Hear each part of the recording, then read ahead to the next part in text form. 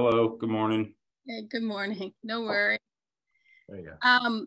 I know you're probably ahead to Green Bay, but I wanted to ask a quick question about the Vikings and defending their all-world quarterback.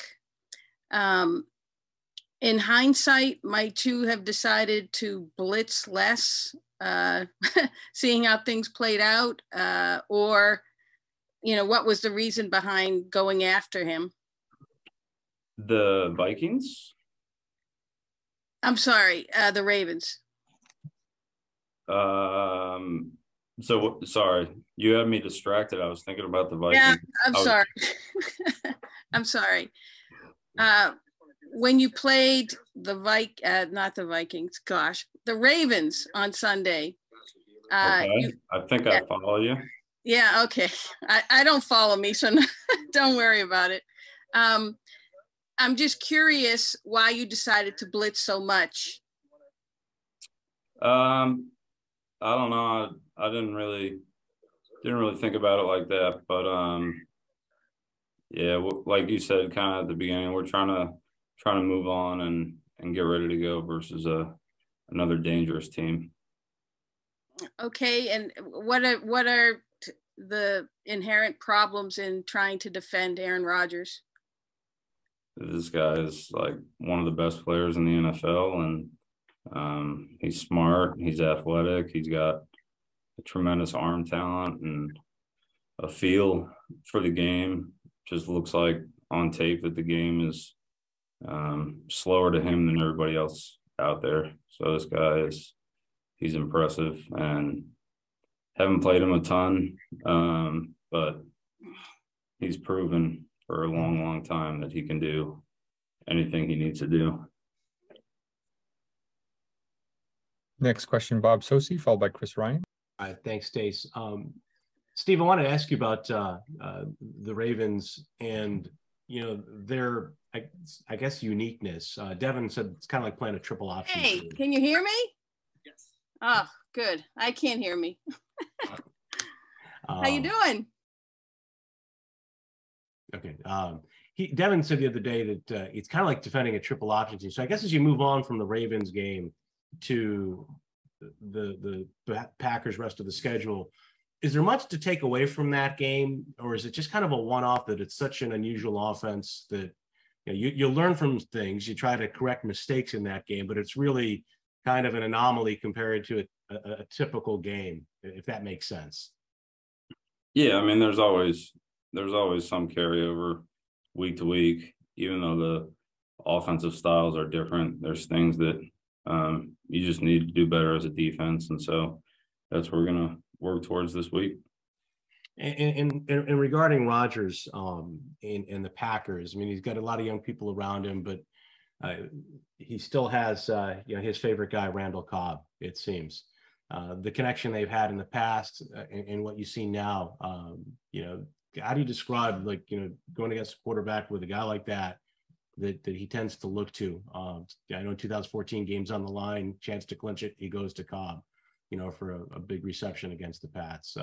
Just what have you seen from that connection through the years and that comfort level that he has with that receiver?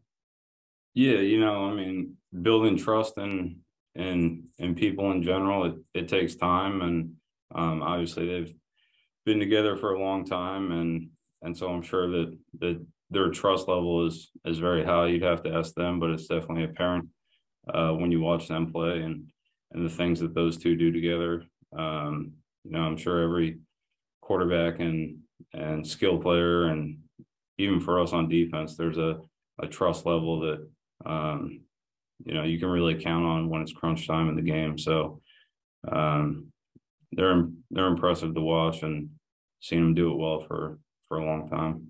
All right, thank you. Thanks. Next question, Chris Ryan. Hey, Steve, how are you? I'm good. How you doing? Good. Just coming off the Ravens game, I wanted to ask you about goal line defense in that game and kind of more generally throughout the course of these first three games. What you've seen, what needs to improve in that aspect of the game. Yeah, a lot of things to improve, that being one of them. But 3 games into the season. Like I said, we got a lot to work on and get better at. It starts with the coaches, getting the players ready to go. So we'll keep working at all that stuff as we move forward. Jonathan Jones, top-ranked cornerback at this point in the league, again, 3 games into it. But what does he bring? How has he improved through the years? And do you see him in that role as being kind of an underrated shutdown type cornerback? Yeah, I've been with Jay Jones for a while, multiple years, and I've said it before, and I continue to feel the same way, if not stronger. That that guy is such a tough football player. He's such a good football player. He does so many things well. He's tough as nails, and he'll do anything that the team needs him to do, and I really appreciate that about him. Losing him last year was a tough blow for our entire defense, and I can't stress enough how important of a piece he is. No matter what he's doing out there on the field, he's tough, he's physical, he's aggressive, he's fast, he's smart, he's instinctive. He's just a really good football player. I've been saying that for a long time. So I love Jay Jones, everything he brings to our team, and as a friend. Sorry. And final thing on Rodgers, obviously each quarterback presents a unique challenge, and certainly Lamar Jackson did that. But is it most difficult to prepare for a guy like Rodgers or Josh Allen and their ability to extend plays, but also to do so with a plus arm that has that type of action? Are those quarterbacks the most difficult to prepare for? Honestly, we play a good quarterback every week, and I've always said that no 2 players are the same. A great example being when we have Jason and Devin here in our building. They're identical twins. They're from the fantastic institution of Rutgers, and even those 2 guys, they're not the same. So I've learned that, and I'll never go back on my opinion that no 2 players are the same. No 2 players, play the same style, have the same attributes. So everybody's different, and everybody's hard to prepare for relative to their skill sets. Thanks. Thank you. Next question, Bob Socci again.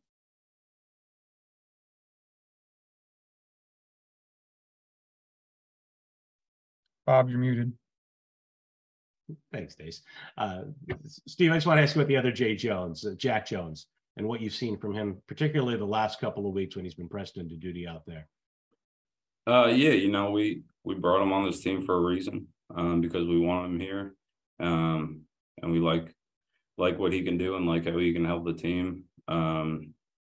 He's a young kid. He's still kind of learning his way, just like every young player in the NFL is. So, we're excited to have him. Like I said, we saw things based on his college tape that we liked, and we brought him here for a reason. And I think he'll continue to improve and get better as long as he works hard and stays on the right track, which he's on. But keep working hard. He's got a lot of good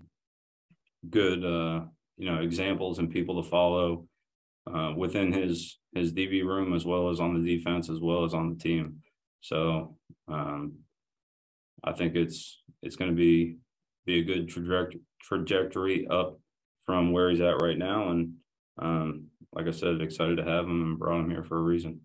And just quickly, what are some of the things he showed you and has shown you since you drafted him physically that reflect his mentality? It seems like, despite his kind of slender frame, he's not afraid to, stick his nose in there and run force at times. I mean, he seems like a pretty aggressive guy out there from, an amateur's eye. Yeah, one thing that sticks out about him, I don't judge a book by its cover, so whatever he looks like, that is what it is. But that doesn't, you can't see a person's mentality from just looking at him. You kind of got to talk to him, get to know him. But that kid loves football, along with a lot of other players on our team. But he loves football and he loves winning, and those are two things that you definitely want to see in your player. So he has those 2 things. He really cares. Like I said, he loves football. he's passionate about what he does. He takes a lot of pride in what he does, and I appreciate that. And I know with that type of mindset that I continue to learn more about as I spend more time with him, that he, you know, that it's only going to get better from here. All right. Thanks, Steve. Appreciate it. Thank you. Thank you, Steve. Appreciate it. Appreciate it. You guys have a good day.